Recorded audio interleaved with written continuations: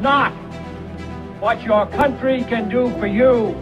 Ask what you can do for your country. The only thing we have to fear is fear itself.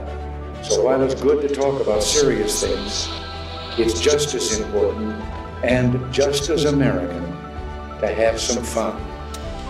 Now, let's have some fun.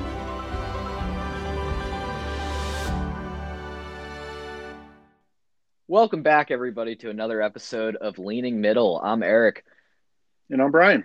And today we're going to be talking about the final month, the beginning of the final month of Trump's lame duck period, with a lot of hectic developments happening over the holiday week here. I think hectic is a soft term to use. I think more chaotic would be a better term to use. Exactly. It seems that every day comes with a new set of surprises, from the stimulus, which was initially approved by his administration and then walked back on, and then eventually signed, on top of now we're hearing issues with President-elect Biden getting security briefings from the Department of Defense. And of course, we are hearing, yes, exactly, the lack of security briefings from the Department of Defense. And of course, more and more and more chaos around the lawsuits and efforts to overturn the results of the election this year. So Trump is busy, but arguably with nothing that is benefiting the American people. And that is what's getting a lot of both just citizens and commentators worked up on both sides of the aisle. I think it really is. And, I had a lot of, we took a break for Christmas, and I had a chance to talk to a lot of family members through Zoom and everything else. And a lot of people were just kind of saying the same thing. Like, they just can't believe we are here. Yeah. Like this is what it's come to. And I had some family members that kind of referred to Trump as more of a temper tantrum throwing baby right now. Yes. And I had some family members that referred to him as just a pure idiot, and self-involved, and he has taken a step back from reality, and he isn't putting the country first. All he's doing is putting his presidency first, and the fact he hasn't been able to come to terms with the fact that somebody's more popular than him, or that he lost this election. Exactly. And my question to you is, it's like very clearly he's putting himself first in this situation and refusing to let go of the election results. But it seems like a poor long-term strategy with him, having said behind closed doors that if, when he does is removed from the White House on January 20th, whether it's under his own volition or not, he wants to run in 2024. And it seems that everything he's doing now, even if it is very egotistical, is kind of forgetting the idea that he will need to come back in 4 years and will have to answer for this legacy. What do you think's going on in Trump's head? Do you think he's just not looking towards the future at all, or do you think this is all pure retribution? I think it's pure retribution. I don't think that the guy can get out of his own head right now. Yeah. I think he has the inability to look long-term, or to look out of the fact that he feels like he was robbed. Yes. And, I had a good conversation a few minutes ago with a family member, and their comment was that they feel like there was widespread fraud through the election in certain states, but that they're really disappointed that none of the courts would even look at the evidence. And my comment is, all right, we've gone down this road enough. Like, yes, we can't beat this dead horse anymore. I think just show us what you've got. Well, that's like, that's if you've the got thing, all this, is they don't have anything. I've read. I cannot say for sure that I've read all 60 court briefings, but I've read definitely over 30. And the only evidence that they're providing are signed affidavits, which they might mean something to the average day citizen, but in the eyes of the court, they mean absolutely nothing. And Right. what they are asking the court to do is so dramatic and will have the impact over hundreds of thousands of people's lives. You know, that's the way the court is looking at it, is if they choose to pull up any of these cases, they are putting in jeopardy, you know, hundreds of thousands of votes that were, up to this point, they are legally casted. So they will be injuring the parties that casted those legal ballots by potentially throwing them out. And they cannot do that based off of one person's claim that they saw something. And, you know, we talked about the election in past episodes, and specifically how our electoral system is decentralized, and which makes it impossible to do kind of widespread voter fraud to the point that would actually change the outcome of an election. So that's what the courts are seeing time and time again is, okay, you know, even if this signed affidavit might be true, you know, we're talking about a handful of votes here and there, and nothing would actually turn over the election. You know, this would be, it's not comparable to 2000 because we're talking about 6 states. You know, in 2000, it came down to Florida. This is much more of a decisive victory. Yeah, and I think what bothers me a little bit is, you know, first of all, his Twitter rants, and this is what bothered me a long time ago. I mean, you know, his inability to see past his own needs or his own thought process is shocking to me. But I think it was one of the judges in Wisconsin, I believe, is a judge that he appointed, and that judge was a decisive vote against moving the lawsuit forward. And Trump comes out and blasts him for it, and then basically says, look at this. I appointed this guy, and he voted against me. He doesn't know his loyalties. I know, and it's like I read those tweets, and I just am like, how is anybody uncertain that this man asked for a quid pro quo from Ukraine at this point, when he's publicly tweeting that he's expecting quid pro quos for these appointments, when that's just not how democracy works. You know, it's like we have a constitution that he is asking them not to respect, which is what's worrying me the most, is, you know, the lack of respect for what our nation is set on. Well, but that's the problem. Trump doesn't respect anybody or anything unless it's him.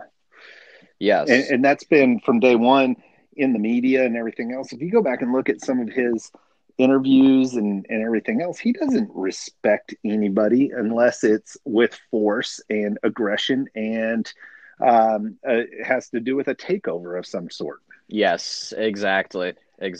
So here's what's bothered me the last couple weeks with Trump is his lack of participation and his lack of concern for the average person, his not signing the defense bill.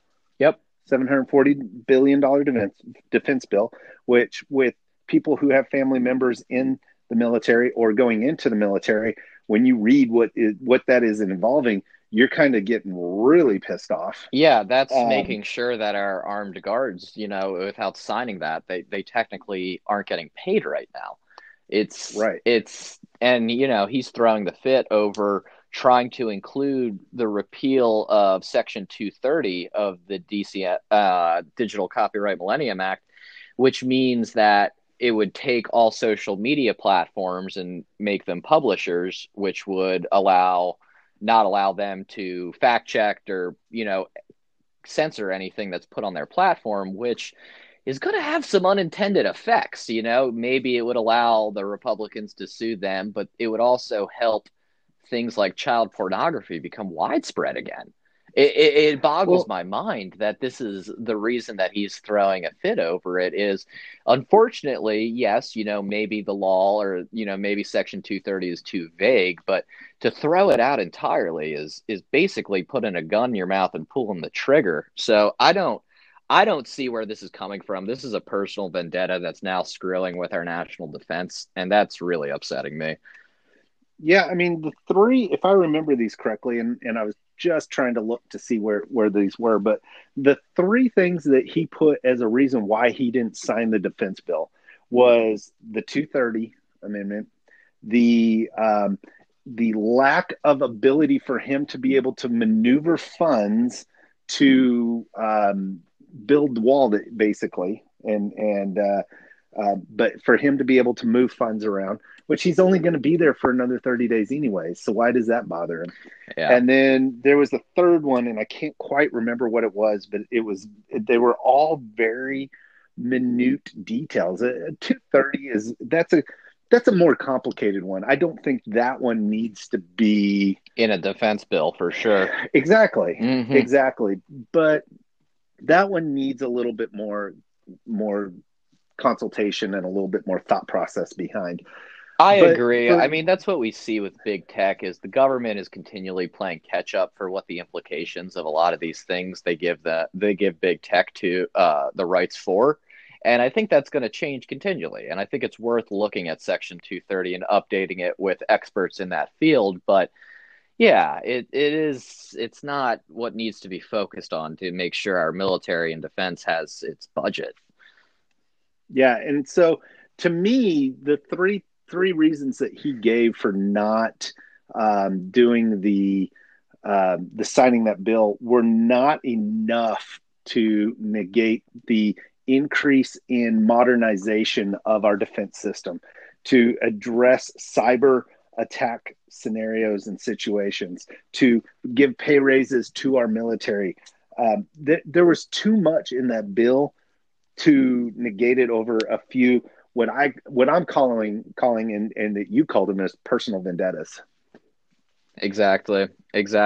And then, we then kind of shift focus now looking at the stimulus bill, which, I'll be the first to admit, as a left-leaning guy, this was a complete failure on both sides of the aisle.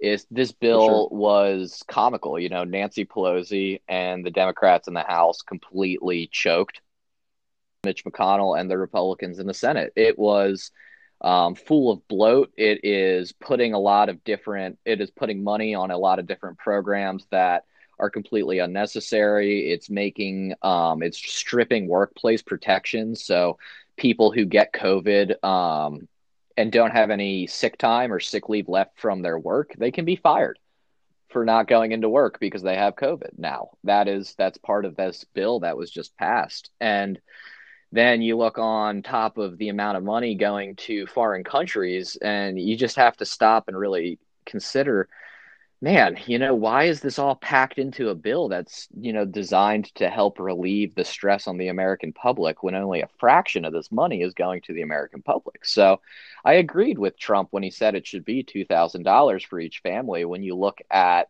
New Zealand is giving individuals $600 every week and has since the beginning of their pandemic. And, to question, a country that is the size of Florida is with, a fraction of the population of even Florida is doing so much more for their citizens while, the wealthiest and, leader of the free world is struggling to even pass the most basic securities for its citizens. It makes us look like a third world country. And I think a lot of countries around the globe are looking at America and realizing now, we're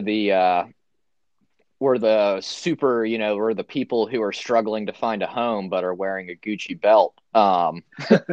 It's very bizarre how this bill rolled out, but then Trump's issue with it, he didn't propose any solutions, and then he didn't work with the House Republicans or the Republicans in the Senate to actually make the $2,000 ask a possibility. Nancy Pelosi and a lot of her Democrats in the House came right out as soon as he said that and said, perfect, let's get it done. Let's get $2,000 on the table. And obviously that was shot down in the House, and it would become a moot point when Trump signed the bill yesterday. So it's very chaotic and very weird, but all he did this is what the report was today too, is he had a desk and chair and news conference ready to sign the bill on Christmas Eve. in Yep. Mar-a-Lago. And for undisclosed reasons still, he decided to forego that. And by doing that, he has knocked off a full week of unemployment benefits. So instead of having 11 weeks, we're only going to have 10 weeks now for those who are struggling to maintain employment during the pandemic. So he's potentially going to put hundreds of thousands of families out on the street or make hundreds of thousands of children go hungry just because he decided, I don't want to sign this tonight. It's very confusing, and it's a failure of every level, both parties on, every level of the federal government. So it's sad, but we're just constantly seeing rhetoric and then no action. Well, and I think that is really what one of the most frustrating things is the complete lack of thought process, or even there is no rhyme or reason to it, because he caught even his White House aides off guard with it. Even they came out and said, we were ready for this to go. Like you said, on Christmas Eve, he was going to sign it and we had everything set. And then all of a sudden, just gone. So this literally came completely out of left field for people who were even close to him. Mm-hmm. And, you and I were not invited to Mar-a-Lago to celebrate Christmas with the Trumps. And I don't know why. But we don't know what was going on in there.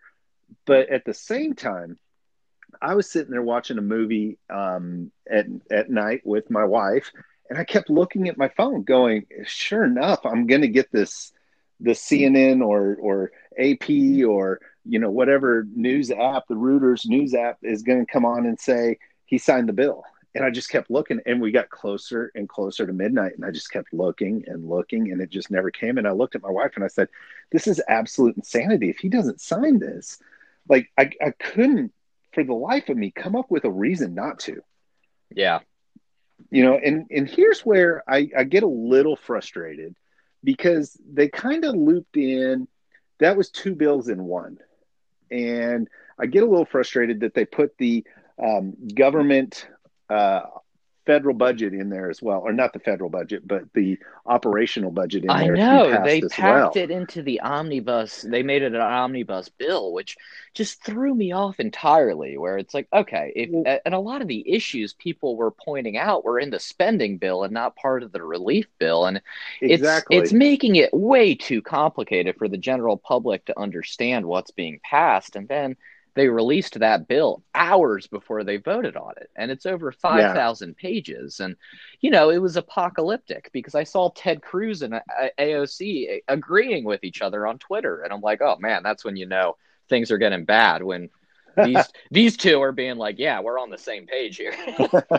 Well, but he's tweeting out, get rid of the pork. Well, that's in the spending. That's not in the federal relief. And I somewhat fault Pelosi and the Democrats for trying to get some of that stuff in there. Why didn't you break that out and get the people the relief that they need right now, instead of, putting us in this situation where, I guarantee you the only reason that he signed that was because of the government shutdown stuff. And the only reason he didn't sign it was because of the government spending bill in there. Yep.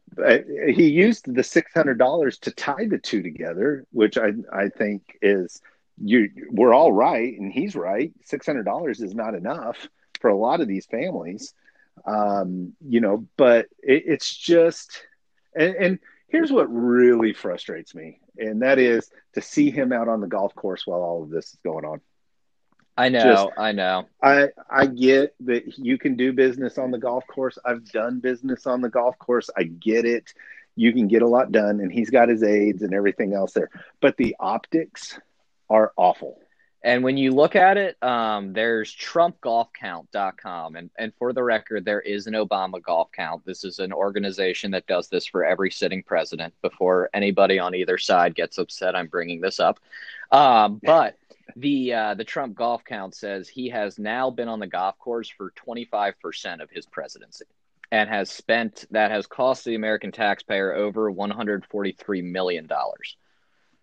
Jeez. So that Well, puts things into perspective as Trump has now played considerably more golf in his 4 terms than Obama played in his 8 terms. And I know one of Obama's greatest, his critics would always call him the golfer in chief, and Trump has now taken that title handily and very easily. And it's very funny to see the opposition, move the goalposts and say, well, he deserves his downtime. He's stressed. He's doing such a good job.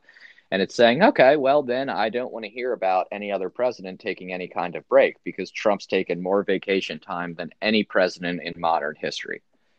Yeah. Well, and here's the frustrating thing for me is he's playing golf on his private golf course in his private resort while not signing a bill giving families $600 a week or $600 one-time payment to survive on.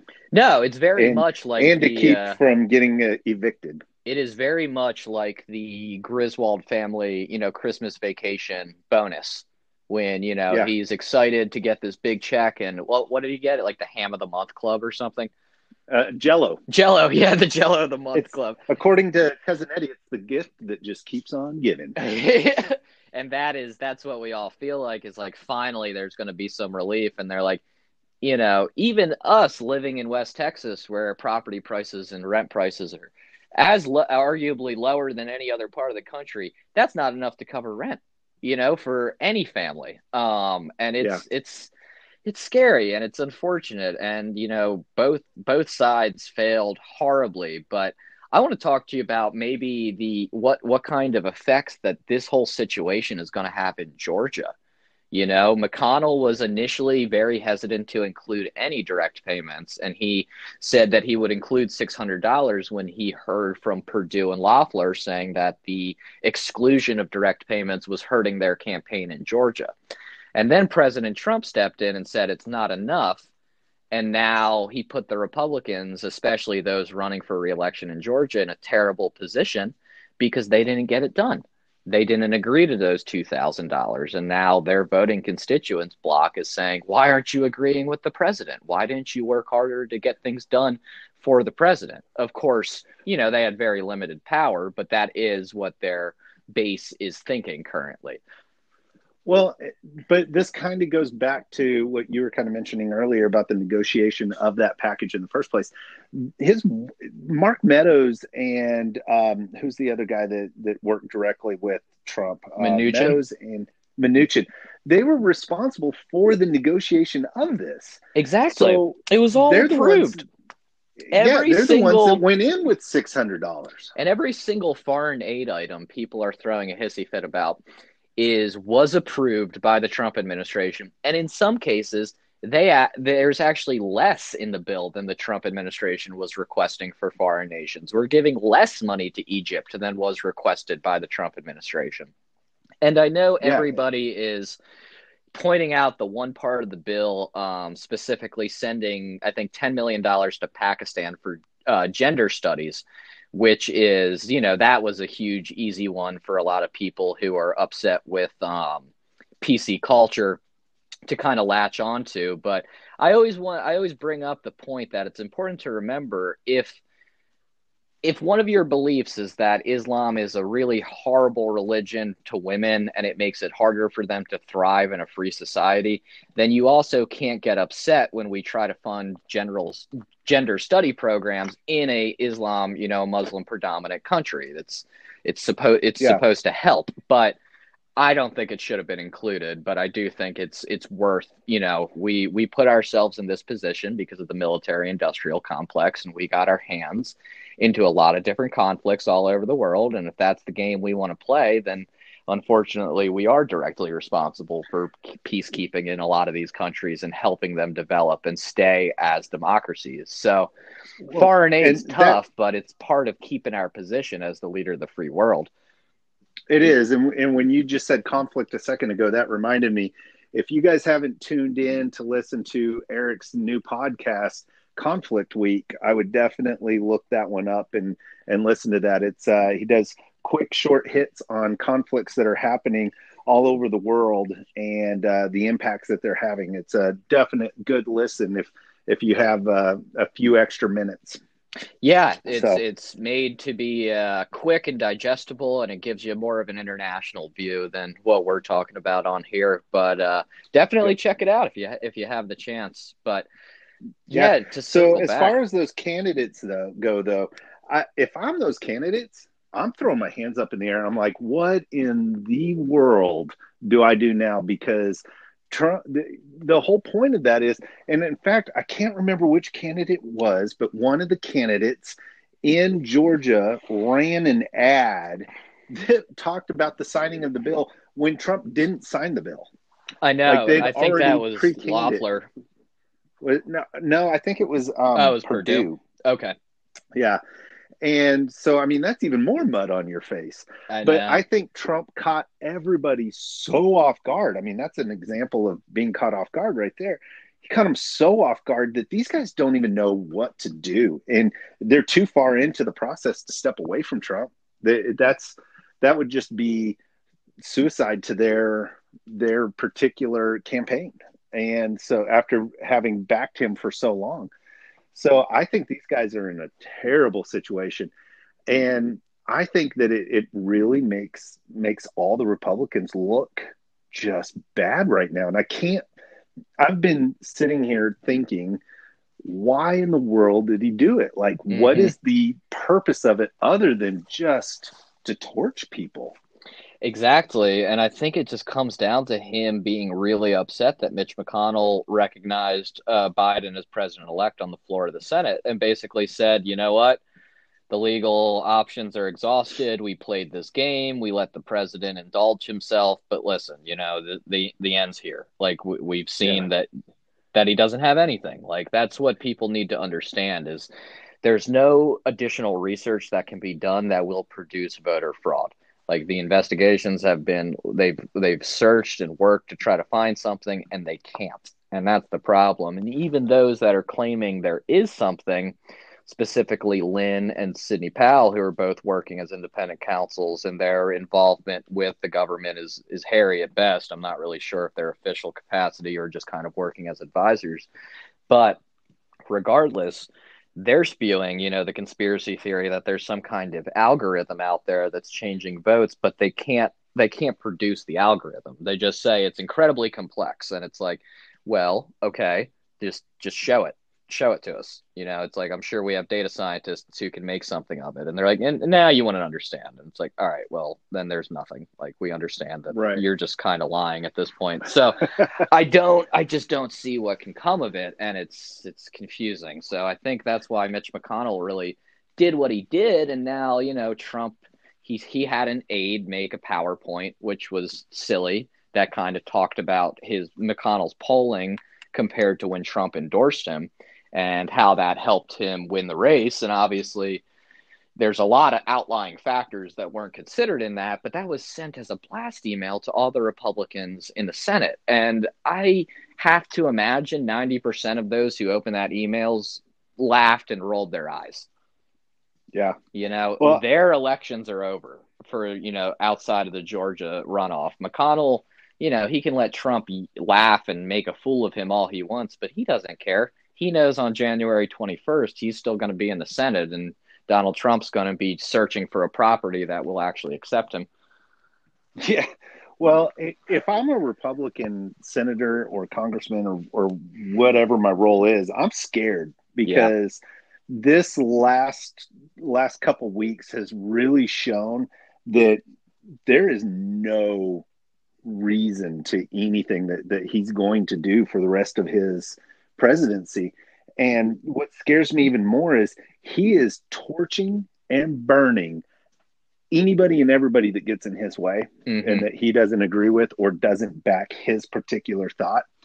And what scares me about that is him while being president. What is going to happen when he's not president and restricted to any type of actual being part of negotiations or anything else? He's going to sit on the outside of this thing for the next 4 years and torch and burn anybody and everybody until it's time for him to run for president again. I agree. And I And think it's just going to continue to create divide. Like, I don't see him getting the nomination in 2024 now because more than anything, they're saying, wow, this guy might be a bigger liability. If we continue with the party of Trumpism, they might not even be able to retake the House in 2022, which is usually what happens. You know, there's a flip yeah, when whoever's in the presidency. And they're in a good position to do so, too. They are only 8 seats short, which is absolutely doable in 2022. But if Trump continues the rhetoric he's using now, nailing, nailing Republicans who are currently in the House and Senate, it's going to have disastrous consequences for the party. And if the Democrats do win in Georgia, they have a likelihood of maintaining a supermajority for 4 years, which might spell the end of traditional Republicans as we know it. It's a long shot. Don't get me wrong. There's, America's much more course correcting than I think we give it credit for in terms of party representation. But at the end of the day, he's playing a dangerous game with his and the Republicans' future. well, I think that the Republican Party is going to change for good no matter what. Yeah. I think Republican Party has primarily backed big business, Mm-hmm. and Capitalism. they're having to change because Trump went out and got a lot more of the average middle class working day to day lower wage following and got them active. And Yes. it's really causing a problem in the Republican Party and trying to understand where to go and how to move forward without losing the support and everything else that has got them in power. But I think what's going to be interesting is how many of these people are going to just stay by Trump no matter what, knowing that he's done this. I believe I said it in one of the other episodes where I said he may have got some great policy work done and he may have done some really good things for the country, but he is destroying his ego is going to destroy his legacy. Yes. And that is exactly what is taking place right now, all the way down to the appointments. He did this rash of firing people who didn't agree with the election the same way he did, got rid of them, and then put in acting directors and acting appointments. And some of those, you're seeing it play out now. Some of these acting directors that were put in place are blocking defense briefings. Yep. And not giving the transition team the information they need. One of the appointments was for Holocaust. What was it? The Holocaust fund or Holocaust department. They oversee anti-Semitic functions and history and all that stuff. And they put in a acting member on the board that has been seen and has done conferences at anti or white supremacist conferences. Exactly. Why are you doing that? That makes no sense. And I now remember what it was that no, I don't. I remembered it when I was talking just a second ago and I forgot it. Yeah, it happens. So, but that is really, that's what's bothering me right now about all of this is there is no predictability and there is no continuity and there's no consistency. And I feel like right now, especially the situation we're in, people in general are just wanting some consistency and some reliability that your government's going to have your best interest at heart. And right now you can't say that with this president. No, exactly. And, we talked so much in this election about the Trump effect producing more Democratic voters than would normally come out. And there's a lot of questions are the Democrats going to be able to sustain the turnout that they saw in 2020 to stop Trump in, future election cycles? And I think a lot of people aren't keeping in mind that the opposite is true too. The Republicans are seeing the turnout in their numbers because they have united their base so hard around the president. And if he's not on the ticket, are they going to be able to continue to engage this population of people who is A, more skeptical and conspiratorially minded than ever before, and B, really, pledged their allegiance to Trump and not the flag. So what will we see when Donald Trump isn't in power? Can the Republicans keep that same gravitas that attracted, the lower income, less educated individuals that helped them win the 2016 election? So we just don't know what the effects are going to be. And everybody's kind of gambling. We see a lot of different senators and House members just going hard for Trump, like Louis Gohmert out of East Texas, who I'm not convinced even graduated high school at this point, because he sued Mike Pence today to try to give Mike Pence the sole power to decide the outcome of the 2020 election. And it's like, sir, that is the opposite of democracy. Right. It's like literally giving the people in power the ability to decide the outcome of the election. And that's what Russia does. That's what Iran does. That's what these nations that you say we're fighting to stop do. But then you're saying that we should do it too. So it's hypocrisy on many levels, but there's less and less people doing that now. He's getting less and less allies in Congress to kind of do his bidding. But the people who are kind of betting on the Trump effect are hoping that, he is a mainstay and does control the party, but he's doing everything he can to make sure he's not viewed as a legitimate leader of the Republican Party moving forward. Well, I think he's doing a good job. Mm-hmm. So, well, I think that kind of covers everything. I know we still need to talk about the Tennessee bombing, but that's going to be in the next episode. Mm-hmm. But that kind of covers everything that we were wanting to hit in this one. So I think we ought to go ahead and move this one on. Exactly. Put this one in the books. Put this one in the books, and we'll continue to take a look at what's happening. There's going to be a lot of exciting developments as Biden is inaugurated and takes over power, and there's a lot of storylines that we want to follow. Trump is going to probably announce his bid for 2024. We're going to see if Biden has what it takes to try to unite a country that seems very focused on not uniting. We need to continue to make sure the spread of fake news and conspiratorial thought and see how that changes over time. And we look forward to exploring that and more on all the future episodes with you next time. So whether you're to the left or to the right, I think it's time we all lean middle. And if you like what you hear, subscribe, and share this with your friends and family. And we will talk to you next episode.